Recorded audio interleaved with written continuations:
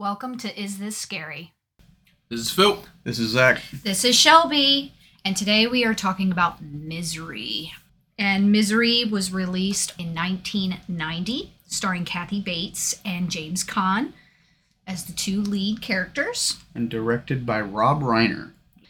Basic plot for this, James Caan plays Paul Sheldon. He's a famous author, the Misery novels, and he always traditionally finishes his book in, I think it's Colorado.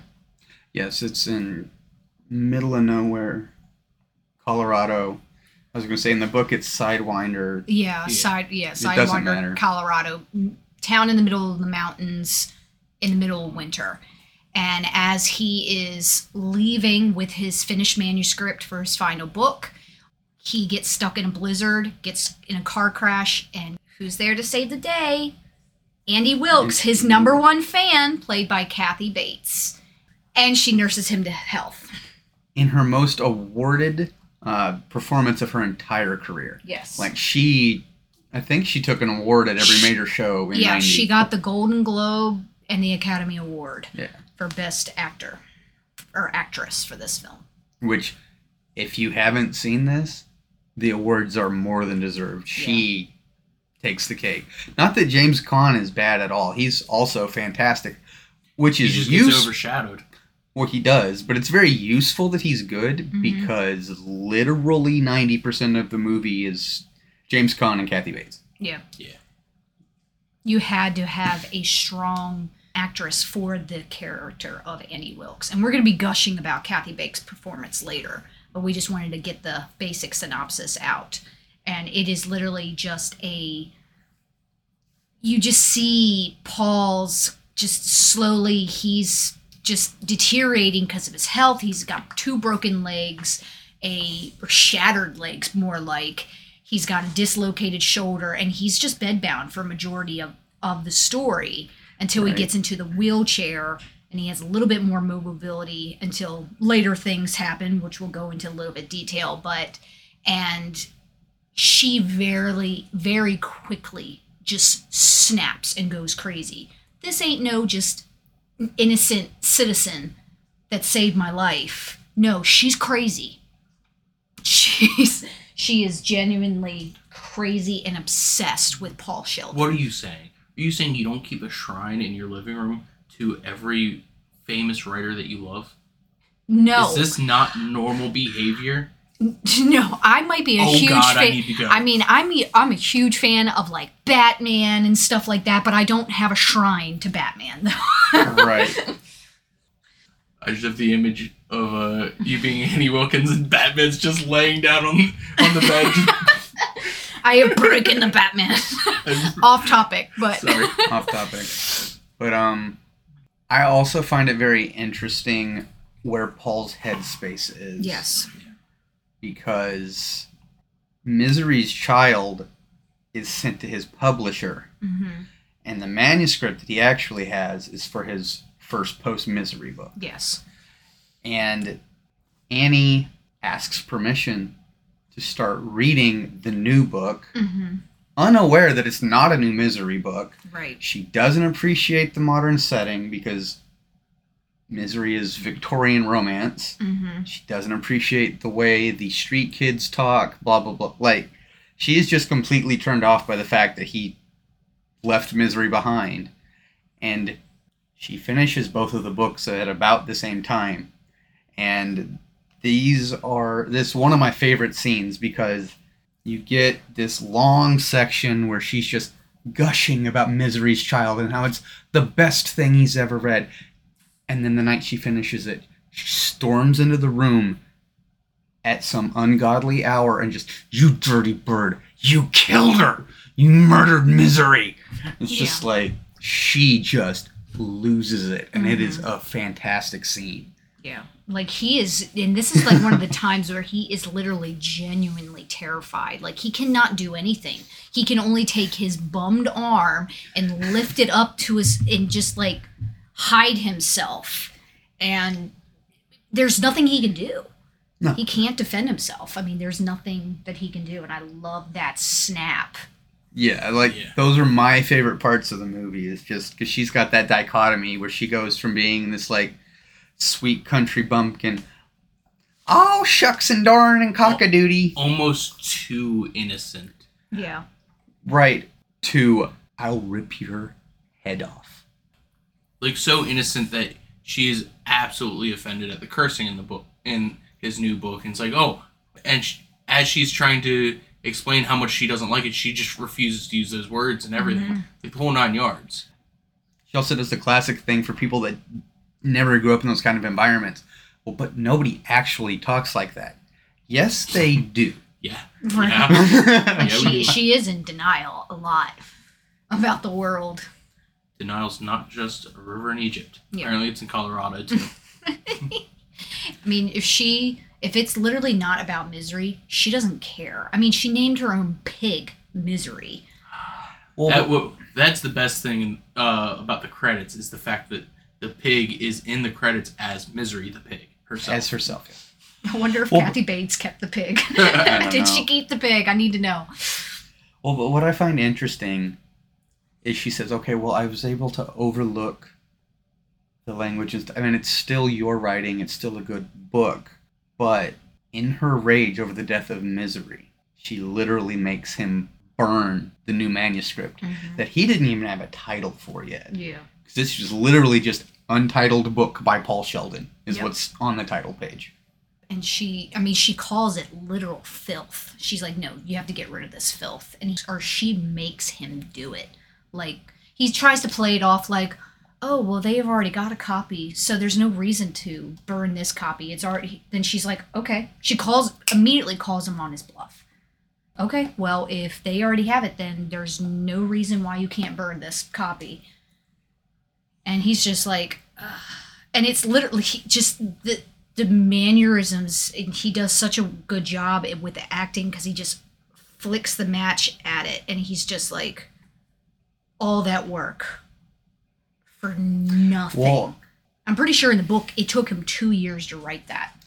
and in both the book and the movie is very clear that Paul Sheldon did not want to be an award-winning romance novelist. The idea for the first Misery book just came to him when he was down on his luck.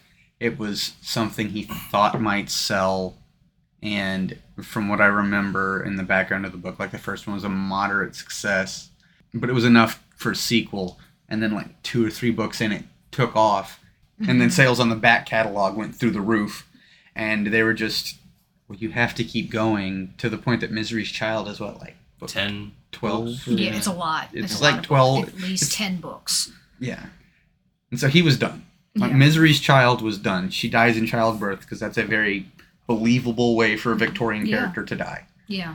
But by this time, he's just so done with it. I mean, anytime he hears the name, he's like, Misery. He's like, it's literally just about misery, misery, misery. And I like what they do with that, is because it's like, that's all he's hearing when he's at the Wilkes house. That's all he's hearing is misery, misery. It's everywhere, to the point where it's just like, he would just go insane by just listening to the name. Well, yeah, I mean, and think about it. He's at the point where he's basically stuck in a dead-end job because he's been writing misery novels. It's got to be at least 15 years. If you've written at least 10 novels, that takes a long time to write. So like we're saying, it's a decade and a half. We're not exactly sure when he fell out of love with his world, really, Yeah. but he did. Yeah. And it's like, so how many years did he just toil through because it put his kids through private school? Bought him a penthouse in New York. It bought him fancy cars and nice clothes and everything else. It's like, well, I kind of have to do this because this pays for my lifestyle. Right.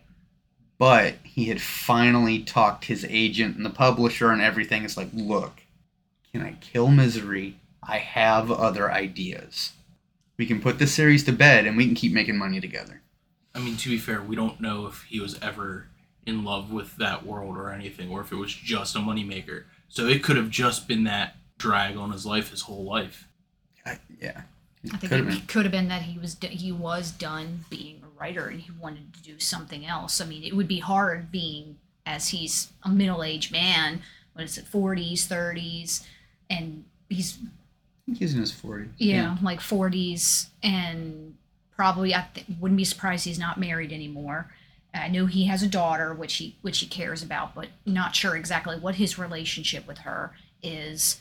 But what else is he gonna do? So it is like he is stuck within a rock and a hard place with what he wants. But he's done with the story. He's done with the character. Well, but yeah, because I don't know that he was done being a writer, because to me his motivations were pretty clear that he wanted to keep having his creative outlet. He just didn't want it to be misery anymore. Mm-hmm. He's hating his own creation. I love the cinematography in this film. It's great. It's a lot of close-ups, especially on eyes. I love seeing dynamic of how quick Kathy Bates can switch on a dime, and then also going to James Caan's eyes as well, and seeing just he will also notice things as well. He's just like, oh crap, like his eyes will get very wide, or I love it when he like flips her off. Like he's just a lot of times he's just very dead in the face because he's just over it. But he has no energy to say anything back because he can't. If he says something bad back, he's probably going to get punished in some way, which is just a form of torture because he is being tortured right now. Well, he's a prisoner. Yeah. She has put him under literal house arrest. Yeah. I mean, he has to be very careful what he says and what he does because she can twist on a dime. It's almost like she has like a multiple personality at times. And there's also a moment where one of her hairpins falls out and he notices it on the floor. I love what they do because it's like at a kind of like a side-wide angle, but it's also illuminated because of the windows. So the sunshine's coming through the windows and it's got like a rectangle around. It's like, oh, it's like there's your key to get out of the house. I love what they do with that, but close-ups are great, and that's how we get the jump scare. It was with a close-up. Well, I mean, and most of what you're talking about boils down to the fact that Rob Reiner is a fantastic director. Yeah. Whenever he's in control of the camera, you can tell because he just really does make it his point of view, and he knows exactly what he wants to portray to the audience. This isn't one of those movies where there's like a lot of wasted film or anything. You know, it's very punctuated. It's very intentional. Yeah. So my favorite aspect of this movie that jumped in my head would be the setting, in a manner of it's just levels on levels of isolation. Yes. Yeah, he's stuck in that room. When Annie Wilkes leaves periodically, he then that expands to the house. But you have this view through the window the whole time of the surrounding area, and it's just isolated in the snow and everything. He can't traverse it. He can't. No. So even at his best situation, he's stuck. Yeah. Right. And it's a really good builder of like tension and maybe not necessarily fear, but tension. Well, because that's a good point, because I didn't even realize that, but now thinking about it, like you were saying, layers of isolation, I think that's very accurate, because originally he's in the little cabin resort. Yeah. With all the freedom in the world. Right. And then he leaves, snow starts coming down, and he crashes. And what we eventually find out is Annie Wilkes lives on her little farm a decent way outside of a tiny town. So, like, the isolation is just, that's another layer, because there's not even a real metropolitan area for him to escape to. Yeah, and there is the greatest sheriff in horror history. Yes. Oh, the best small town sheriff ever. His name is Buster. He's great. Fantastic.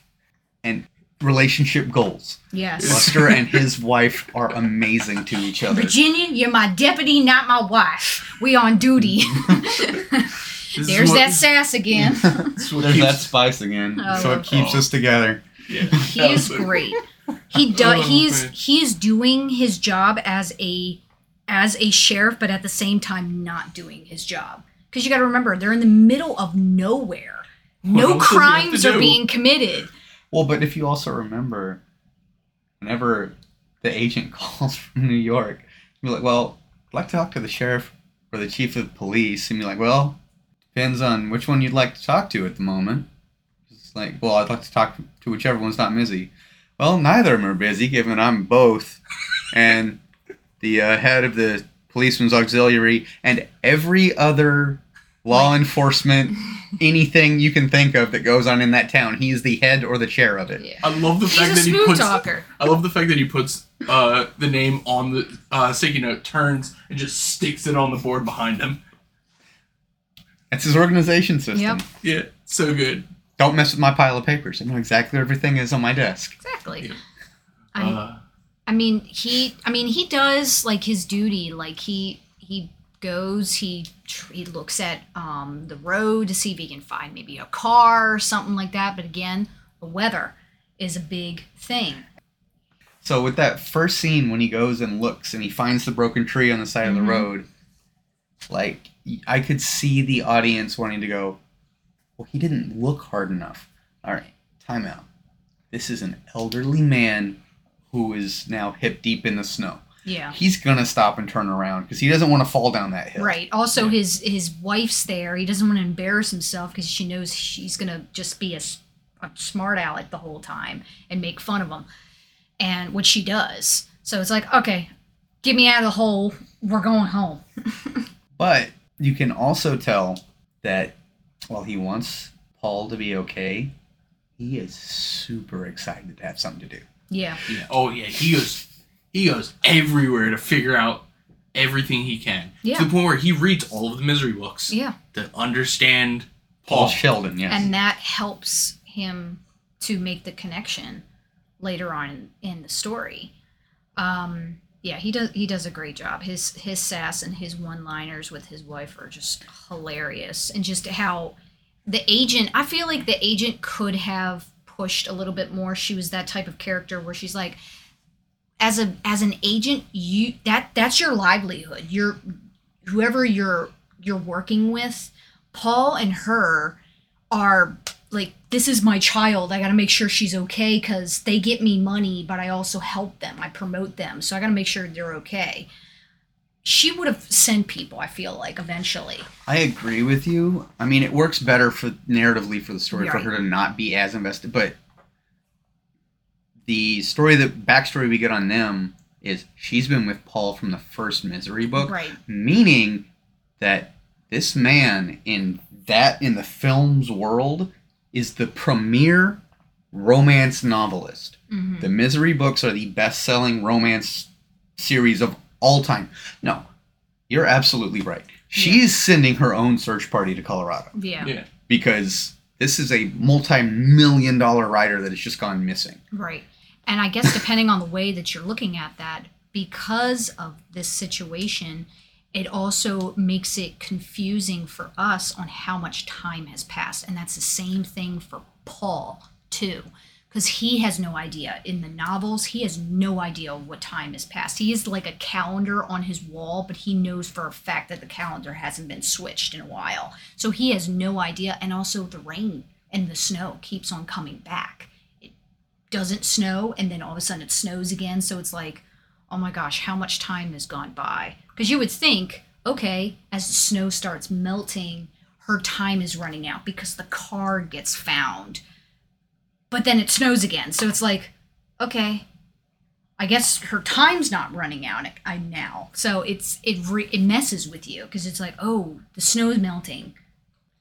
The car's going to be found. It messed with me hard because I was sitting there trying to figure out like how long actually it's been going on. And I remember asking y'all during it because I didn't pay that much attention to the time passage the first time I watched the movie years ago. But this time I was around, it's like, what, it's been a year now? Like, it snowed, it rained, it snowed again. Yeah. How long does it take for shattered legs to heal? Right. Well, Forever. Exactly. It takes a long time. one of the narrative tools that Stephen King uses in the novel especially is that uncertain passage of time. The unknown time gap is almost a character in the book. Yeah. because Paul thinks about it constantly. Yeah. Because why wouldn't you? I've been in this room for so long. I have bed sores. My legs have healed. What's going on in the outside world? Why is nobody coming for me? Right. I mean, the only way that for a short period of time he is able to calculate how much time is passed is when Annie goes on a rant and she knocks over a table and a pen. This is in the book. This is not in the movie. She knocks over a table and a pen comes out, and while she leaves for like 3 days, he's able to calculate the passage by doing tally marks on his arm. And I mean, during that time, so I mean, she's gone. So no pain medication for him, no water, no food. I mean, he's drinking his own urine at this point. I mean, that is one thing I would like to bring up real quick is the pain medication. Mm-hmm. Because it's Novril, which is something that Stephen King made up. But in the book, he quickly becomes addicted to it. His legs aren't set right. Those bones are just mending on rudimentary wraps. His shoulder's real jacked up. So yeah, he's taking the pain pills. That was the one thing that I didn't appreciate the change to in the movie, because like the pain pills are there, mm-hmm. but they don't seem to be all that important. No. Because they completely fall out of the story about halfway through the movie. Yeah. Once he realizes that he can't use them to drug her, because that's what he tries to do. That's a good scene. We'll let you watch the movie. Yeah. He's like, oh, well, I'm not going to take these anymore. So, again, we don't really know how much time has passed, because by the time he's stopped taking the pills, he's obviously not in pain anymore, to the point where he can pretty much use his bum arm. Yeah. I mean, he's cheating with his arm a lot because he's hiding it a lot, because eventually she gives him a typewriter, and he's using that as exercise because it's heavy. Well, that's because he has to write Misery's Return after writing Misery's Child. Exactly. What was your favorite part? Or you mentioned your favorite part, Phil. The isolation. Yes. Which I do want to point out because it jumped in my head. With the use of the drugs in the book being more prevalent, and the fact that this whole movie and story is an allegory to drug use, that doubles down on the isolation, and even the concept of the bay window in his in the room, mm-hmm. is that you can see the outside, you can see what could be, but you're stuck in this routine of self-destruction. Yeah. Right, and the self-destruction for him is resurrecting the character that he killed to set him free. Because it'd be like, well, great, now I'm back in my same creative rut. Right. I might as well just kill myself. Mm-hmm. And she is literally dictating every single chapter, every single page. She takes each chapter and red pins the heck out of it and brings it back to him. Mm-hmm. If it's not right, you got to start over. And he's just like, oh. I like the little jab he puts in there. She's like, I do appreciate that you named the grave. The grave digger after me? That's fine. And I was like, that's funny. I don't think she gets it. It's like, that's a stab. That's a jab at you, Annie. Yes. But and I mean, has to be there for a really long time, because he gets through 30-something chapters or whatever. It's like that's a long book. Mm-hmm. It's thick. It's about half of a Stephen King's book. Yep. It's like half of it. Yeah. It is. When we're getting close to the climax of the film, I mean, it gets to the point where the book is almost finished. He realized that he can't just drug her, so he's got to be a little tricky on it. He's using her wit. Because she's smart. Yes. Annie Wilkes is a very smart character. And it's like, okay, I got to stab her. So using the hairpin, he's able to get out of the room a couple times. Go ahead. I hate that scene. Because he's a guy who's obviously never ever picked a lock. And he messes with the lock for about 7 whole seconds and manages to open the door. Yeah. I understand that from the point of the cinematography and the story pacing and everything, he needs to figure this out quickly. I just found that very unrealistic. Yeah. See, my issue with that scene, and there's a few. Well, one is I don't think I've ever seen a lock on the inside of a door like that. Usually it's only on one side. Usually, And I give you, she may have set it up that way. I don't know. well, I mean, old school, usually the keyhole would have only been on the inside of the door, so you can lock yourself into the room for privacy. Yeah. But the other factor is I've seen people pick locks before. I've seen people pick locks in movies. I've never seen someone lock a lock with a bobby pin. I don't think you can. Yeah. Definitely not like that. Because he definitely does it. Right. I know. But he's able to get out of the room. He's done in exploring. He finds her shrine, and he also finds her memoirs, her memory lane. Oh, yeah. Her scrapbook. Yeah, of all the people that she has killed. I mean, she has killed several babies, adults. No, 2 or 3 adults, a whole lot of babies. Yes. I mean, to the point that that she gets a newspaper nickname. She's the Dragon Lady. Yeah. Yeah, she... Probably because when they got her in court, I'm sure her temper came out. Oh, yeah. Because they tried to, I guess, almost like treat her like she was stupid, that she was just like some country bumpkin and stuff like that. And she's like, no, I'm a nurse. But that's what I don't get, because then that means the lawyers that run her case didn't do their jobs very well, because even some of the scraps that she had or something, like, she got high-level nursing jobs. Those are always competitive positions, meaning she's a really good nurse. She has to be. The other thing about it is they have to be good enough because she got off.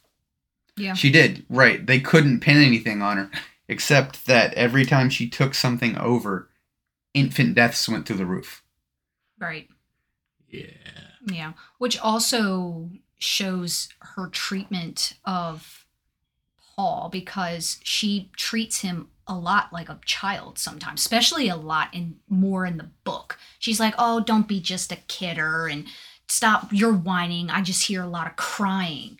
Because, I mean, Paul does. Like, he gets upset. More in the book, like, he's crying. He's like, I'm begging for his pills and stuff like that. We don't really get that much in the movie. He's kind of very subdued, but which is fine. Still, he does a great job in that, but it shows that she can't stand it. It's almost very annoying. And it's like, okay, she's the Dragon Lady because all these babies would cry, and of course she didn't really know what to do with them except for, okay, I'm just going to overdose them until they died. But he finds her memoirs. He's like, yep, she's still crazy, and is able to get a knife from the kitchen. Hides it in a sling. And his plan is, okay, when she comes back from her depression moment, because that's when she leaves with the gun. Because it gets rainy. Yeah, it gets rainy, so she gets the blues, and she's like super suicidal and decides, I'm going to leave in my bathrobe with a gun. And he's like, okay, this is my moment. When she comes back, I'm going to stab her. Yeah, when she comes back, she finds everything. Well, and that's if you remember, right when she comes back, she's just got a syringe full of sedative and just stabs him in the arm immediately. Yeah. She's able to find his hiding spot, and I love that shot because it's a low angle shot from his point of view, and it's just her looking down at him. Flash you the knife, looking for this. She didn't even say anything. Lightning, very dramatic, and then, okay, syringe, you're doped up. I'll see you in the morning. Which we get the most graphic scene. Quick question. Yes. Should we just leave that scene? We could. Let the weight of that scene stay in the movie itself? We can. So there is, you probably know what we're talking about. Yes. But we'll not go into specifics, but it is one of the most famous scenes out of this movie. Yes.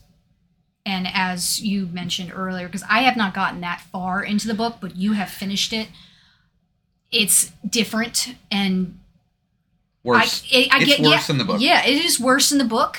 And it's like, okay, you really could, depending on what your poison is, it could be worse in the movie, but at the same time, it's still bad. But yeah, we won't go into too much detail about that. Just so we can leave it for you all to experience if you haven't already. Yeah. Okay, so after that point, he goes through his second round of healing, which is when we get closer to finishing the book, and the sheriff starts putting the case all the way together. Yeah. He makes the connection that she is very obsessed about this person. Well, and the time that she was quoted in court, she used a line out of one of his books. Yes. So she's able to find out that she's a criminal. She's got a record. Also, he knows for a fact that her farm is in the middle of nowhere. That he can't prove anything, but she's potentially killed people as far as his viewpoint goes. Right. But then also knows that she's been ordering writing stuff from the local store. Typewriter, typing paper. So it's like the correct paper. Exactly. The correct paper. This paper's too glossy. It will smudge. It's the most expensive, Paul. But my paper's the best. It costs the most. It's not how that works. It's not the right paper. It's not the Annie. right paper. I love her. They go back and forth with it. I love it. But yes, the sheriff is like, okay, I'm just going to do what a sheriff does in a little town. I'm just going to go check on him. And I'm going to go visit Annie. Yep. Let's go. And she does not hide it that she immediately starts spouting off like facts about Paul, like, oh, he was born during this time, blah, blah, blah, he went to this school, and it's like, the sheriff is just, let me walk into your house and start looking in your house. Well, now right before, because this is important, before the sheriff enters the house, she opens her secret door down into the cellar. And literally kicks Paul down the stairs and shuts the door. Yeah. Yeah. I love your work. You're my favorite author. This is Sparta! Exactly. Because, like, go down there and shut up. I like the whole dynamic because they're both suspicious of each other. Absolutely, because one of the things... What? No. Not at all. With how that ends, no. No one's suspicious. Well, because one of the major things that Annie has made clear, she doesn't get visitors. People don't visit often. Annie is a pariah in town. The townspeople don't really like her. She's the weird lady that lives in the farm. And she doesn't like them either. Right. Because she has a lot... Because, I mean, she's got road rage. Yeah, she's got road rage, but she's also... If she's got a certain feeling about a certain person, she's not going to like you. Because I think it even goes into more depth in the book, because obviously you learn more about Annie in the book, is there's certain people she's like, no, that person's a divorcee. I don't like her. Super Christian. Yes, she's a dirty bird. I don't like her. Right, so like super evangelical kind of mindset to that, yeah. So the sheriff searches every room in the house. One of the scenes I forgot towards the end, I thought she was going to take him out earlier than she did. Yeah. Because she found him in her bedroom. And she was just like, oh. Here's your hot chocolate. Like, she didn't react to that. I won't lie. I assume the hot chocolate's poisoned. Probably. We never know. But, so he denies the hot chocolate, and after he's gone through literally every room in the house, he leaves. And as he's on the front porch about to go off the last step, he just faintly hears just like scratches and bangs. He goes back in. Thinking that she hurt herself. Like, Mrs. Wilkes, are you okay? And then hears a man yell, I'm down here! I'm down here. And then finds the basement, Mr. Sheldon. Boom! And his chest literally just disappears. Yes. It's a magic trick. And it's gone! Rip. Well, yeah. I mean, of course his chest just completely disappears. When you shove a double-barreled shotgun right up against somebody's spine and pull the trigger, that's usually what happens. at this point, Annie's like, okay, they've come for us. Now it's time. So she's going to do a murder-suicide. The book's not even going to be finished. And he plays with her because he said... the book's done. He's got like a couple He's got a couple pages left. Yeah. And he goes, I love you too. Okay, we got to finish the book. Yeah, you have to let me finish the book. And then and she says something about, like, he's only got a couple of days. Well, but I had to kill the sheriff. They're going to notice he's gone. People are going to start looking for him. So we have 2-3 days max. You have to write very quickly. And he's like, okay, that's not a problem. So he finishes the book.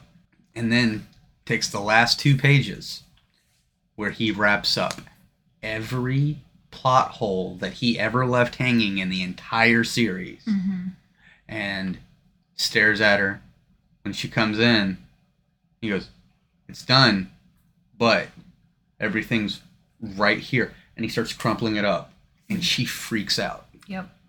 And he lights it on fire in front of her. Burn, baby, burn. Yep. And that's this moment. He's like, okay, I'm going to take this typewriter and throw it on your head. Which, by the way... Here, catch. An important plot point is the typewriter that she bought. Because being a head nurse at multiple places, she's got some money put away, but she's not wealthy. So she bought a very old, like, steel or iron secondhand typewriter that weighs a ton. Mm-hmm. But it's missing an N. It is missing the N. Which is why she got such a good deal on it. Exactly. And he introduces that typewriter to her skull multiple times. Yes. This part of the film is probably like my only bummer, though, is because after all the stuff that he has gone through, especially more worse in the book, at which I haven't got that far into the book again. I don't know how it ends. In the film, if I was him, I would have just gone at her. Like, bash her skull in. And it's just, it just ends quickly. It does end quickly. Sorry, real quick. With the typewriter, the lowest weight for older typewriters is 40 pounds. Yeah. It could be more. Mm-hmm. So at that point, it's just, hey, catch this 40-pound weight. Exactly. But on that note of what you were saying, because we were talking about it beforehand, how I feel like they didn't want to go that route because that would have shown him snapping. Yeah. And taking him into a whole different direction than they probably wanted to. And that would just make him like her. That she snapped and he is snapped as well.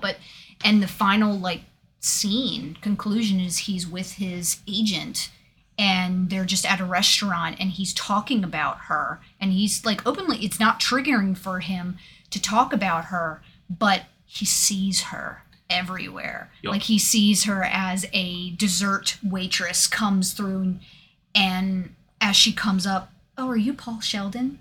I'm your number one fan. And he's like, thanks a lot. By the way, this whole conversation is happening after he has written and released a book about that whole situation. Because that's what they said. She said, but his publicist said something about writing. Or no. No, he rewrote the novel that she destroyed. Yeah. Okay. Well, either way, he rewrote it or wrote another book. It's still a large chunk of time. Yeah. It's a good ways afterwards, but he's released another bestseller. Yeah. Yeah, that's what I was trying to get at. And that's Misery. Yep. That's a really, really good movie. Yep. I recommend it. Yep.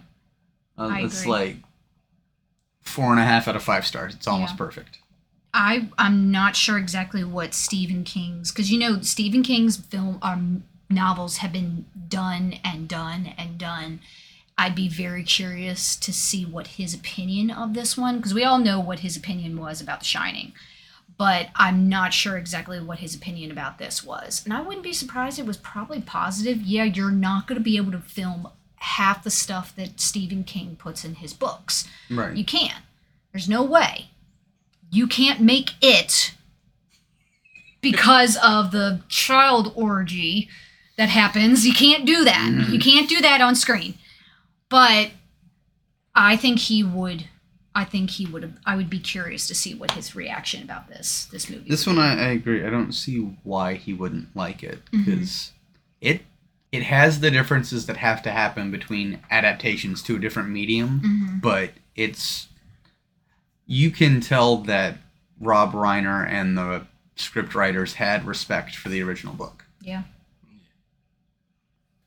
And now for horror news. A lot of Stephen King news. There's going to be a lot of reboots of Stephen King works coming out. As an example, Salem's Lot, which is going to be directed by James Wan. And then also they're doing a Firestarter, I think, TV show as well. So those are in the works. And then on that note, on Stephen King's, his book Billy Summers is it's going to be made into a limited series. Okay. Here's one that's interesting. So for you true crime fans that are hanging out with our podcast, Joseph Gordon-Levitt is set to play cult leader Jim Jones in White Knight. So they're going to go through the Jonestown massacre, and it's going to get it's with a horror spin to it. Yeah. So that should be pretty good. Yeah. Be nice to actually see that. I mean, that's a common thing with serial killers or cultists. They do either documentaries, and then it's like, okay, we're going to actually do a full-length feature. So I'd be down for that. Well, I mean, it's about time. That happened in 78. What? Nah, that's a short jump. Oh, and then just an interesting thing. Phil and I were actually talking about this earlier this week. Sarah Michelle Gellar, of all people, has expressed interest in being in Halloween Ends. This is a fun time to introduce a brand new super famous person into your into your film series. All right. So we're over a dozen movies into Halloween at this point. Let's introduce one of the most famous Buffy mainstream horror actresses. Why? It's going off of Halloween Ends. There have already... People's opinions about Halloween Ends is fans are going to be very confused. Audiences? Not test audiences, but actually people who have worked on the film. That they're like, fans might be a little upset. And I'm like, that could be literally anything. Well, I mean, here's my thing. That could be the smallest of things. They could literally. Don't say that. Yeah. Just don't trash your movie that's gonna make money. Just let that come out. Yeah. I agree. At some point, I need to get around to watching Scream 5. I still haven't done that. Yeah. Did you? Have you? I've not seen it. I'm the only one. Okay. I think that's it. Yeah, I guess our plans, now that we did Misery, our first snow-themed. Snow-themed? And we will... So if we're... Snow's there. Horror films set in snowy areas. So if we're going to do that, then we're probably gonna have to watch some Norwegians crash a helicopter very soon. Yeah. And if you don't know what that means, you'll be surprised with the next episode. You're not a horror fan if you don't know what that means. It's the thing. John Carpenter's The Thing. And let us know if there is any suggestions that you have for anything horror, games, comics, books, movies, TV. Let us know what your suggestions are. Because hopefully y'all will have, by now, y'all will have listened to and appreciated our Lock and Key episode. Because that's us branching out of just talking about movies. Hit us up on Instagram. Hit us up on Twitter. Hit us up on Facebook. Hit us up on anything that you can possibly find us on. Yep. Hey. If you can find us on MySpace, we're not there, but if you can, hit us up. And if you hit us up on Facebook, thanks one of the 3 people that actively look at our Facebook page. Yes. Well, this is Phil. This is Shelby. This is Zach. Stay spooky.